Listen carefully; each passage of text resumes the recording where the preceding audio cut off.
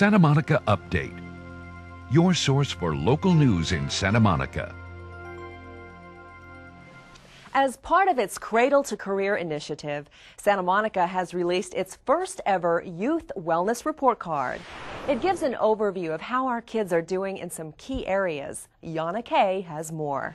This group of people is here for the launch of Santa Monica's first ever Youth Wellbeing Report Card as part of Santa Monica's Cradle to Career initiative, a collaboration between the city and various community agencies. On the whole, Santa Monica youth are doing well, but there's some critical gaps, and these gaps are sort of inexcusable when it comes to the amount of resources that Santa Monica invests in. The report card outlines the development of our kids in the community and how they're doing in three main areas, including physical development, learning, mental health, and social skills. We want to make sure that our very youngest residents have good nutrition, get good quality early childhood education, that their parents are giving parenting skills, and that everyone is working towards the same goal, which is realizing the highest potential in each and every one of our children. This report card reveals two key issues.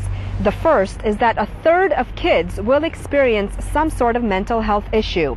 The second says that a vast majority of ninth graders don't feel connected to an adult outside of their family. This data will help officials, educators, and parents to understand what city programs are working and not working, and where the city should focus its resources to target the needs of kids. We're excited to really enter into this partnership where the city, the nonprofits, the agencies that we support in Santa Monica are going to partner with us to make sure that that out-of-school time, that extended school time is really met for kids and that they're supporting us in that effort. An effort that Santa Monica officials hope will help guide our kids to achieve their highest potential.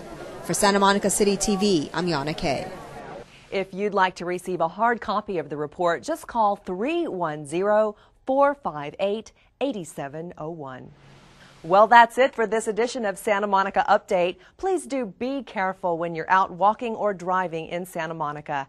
I'm Tamara Henry, and for all of us at City TV, thank you for watching.